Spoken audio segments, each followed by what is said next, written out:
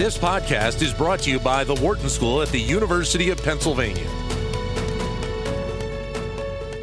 The word inflation is back in our vocabulary after a somewhat lengthy hiatus. We're seeing higher prices. The Consumer Price Index rising 0.8% for the month of April, which was quadruple what expectations were, and it gave us inflation that hadn't been seen in nearly 13 years. But even with that rise, some economists expect inflation to not have a significant impact on the U.S. economy longer term, and that what we're seeing now is somewhat temporary. Itai Goldstein, finance professor at the Wharton School, joins us to take a look at what's going on. Itai, great to talk to you again. Hi, great to be with you. What's been your reaction to what we've seen lately in the last month or two around inflation? Well, it's certainly quite eventful, I would say. People are talking about the potential for inflation for quite a while. If you think about going back to the 2008 crisis and all the stimulus and the quantitative easing that followed it, there was always this concern that inflation is going to pop up as a result of that. And none of this happened. We didn't have inflation. And now when COVID started and you had a lot more stimulus and more Fed intervention, then, people again started saying, well, eventually this will lead to inflation. But I think others were cautious given the previous experience and said, well, we didn't see it then, we're going to see it now. So there was kind of this debate. And I think people who thought we are not going to see inflation had the upper hand for a while.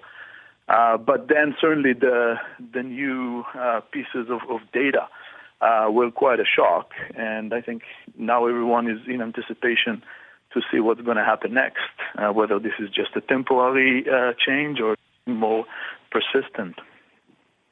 And I guess a lot of the attention right now is really watching not only what the data is showing, but how the Federal Reserve reacts to this data. Yes, that's absolutely true. So there is a bit of a game, right, between the data and then the reaction of the Fed. And I think overall, when you think about the reaction of the markets to the news, it's not always a reaction to the news itself, but rather starting to anticipate what the Fed is going to do in response. I mean, the Fed sent pretty clear and strong messages, over the last year or so that it is not going to be deterred by signs of inflation, and that it's going to keep a loose monetary policy and keep the rates down and so on. I think there was some kind of announcement that said, we're not necessarily targeting inflation of 2%, but we want to see it 2% on average, which kind of indicated, even if it goes above 2% temporarily, we're not going to change the monetary policy. So I think the expectation was that the Fed is going to stick to it and keep the rates low and keep monetary policy loose. But certainly the number that came out for the month of April was quite alarming. No one really expected the number for inflation to be that high. So now we start seeing sort of more expectation that maybe the Fed will eventually be will eventually act and start raising rates and tighten monetary policy.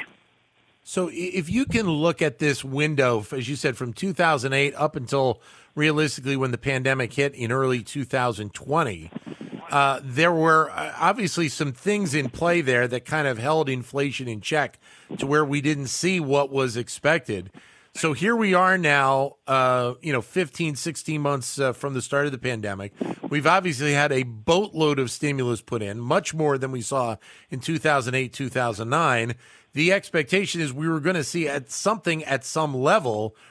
But my question is actually, are some of those elements, maybe some of those fundamentals that were in play from 2008 to 2020, are they leading a lot more of this thought process of, okay, once the stimulus is kind of in there and kind of into the system, we may go back to kind of, what we saw over that decade from the global recession? Yes, I think so. I mean, I think there was this thinking going on that, maybe times are different. Maybe we are not under any real danger of inflation. If you think about the U.S., it had its bouts of inflation in the past, but it's been a long time since then. Yeah. And there was an expectation that in 2008, 2009, maybe it will show its head again, and it didn't. Economics is sort of developing, and you keep updating with data. And when you see that these things did not happen after 2008, 2009, people started thinking, well, maybe it's not happening now as well. These are sort of the same processes that are going on, and maybe inflation is more of a thing of the past.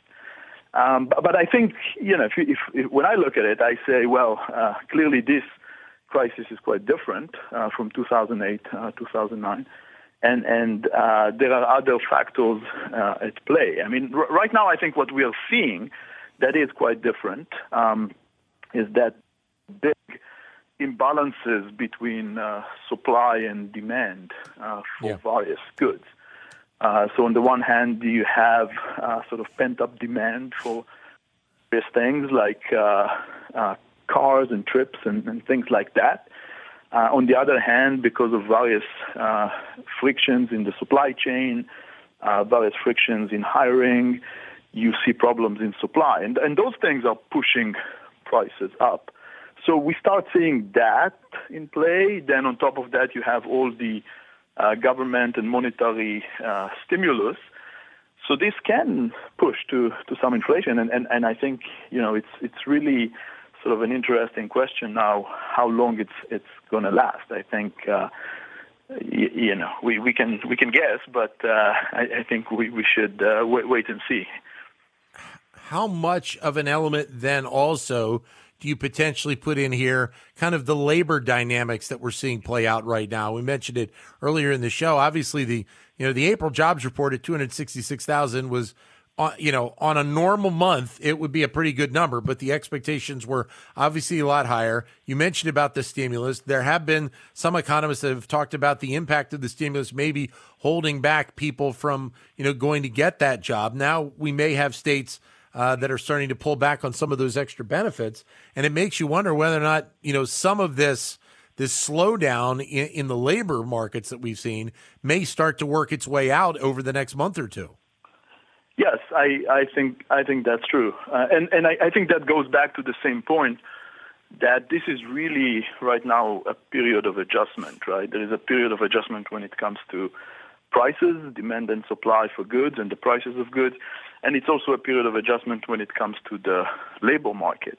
I think, as you point out, we still have some of the things that were in place during the pandemic, policies that sort of give people incentive not to go back to work. And those things are still there. And there are still uncertainties about the pandemic. We still don't have full in-person schooling in many places, which puts strains on parents and their flexibility to work. So it's really sort of a period of adjustment where many things are going on, and as a result, it's kind of hard to sort of read the data and tell what's going to happen next. And remember that I think in the back of everyone's mind there is also still some uncertainty about what's going to happen with the pandemic. Are we really out of the woods and can move forward, or maybe there will be some more developments and we will go back to the previous state. So I think all this is still up in the air, and you see it in various pieces of data like prices and employment and so on that are sort of extreme and surprising in many ways. Itai, great to talk to you as always. Thank you very much for your insight, sir. Okay, thank you very much. Great to be with you. Thank you. Itai Goldstein, who is a finance professor here at the Wharton School. To keep engaged with Wharton Business Daily and other Wharton School shows, visit businessradio.wharton.upenn.edu.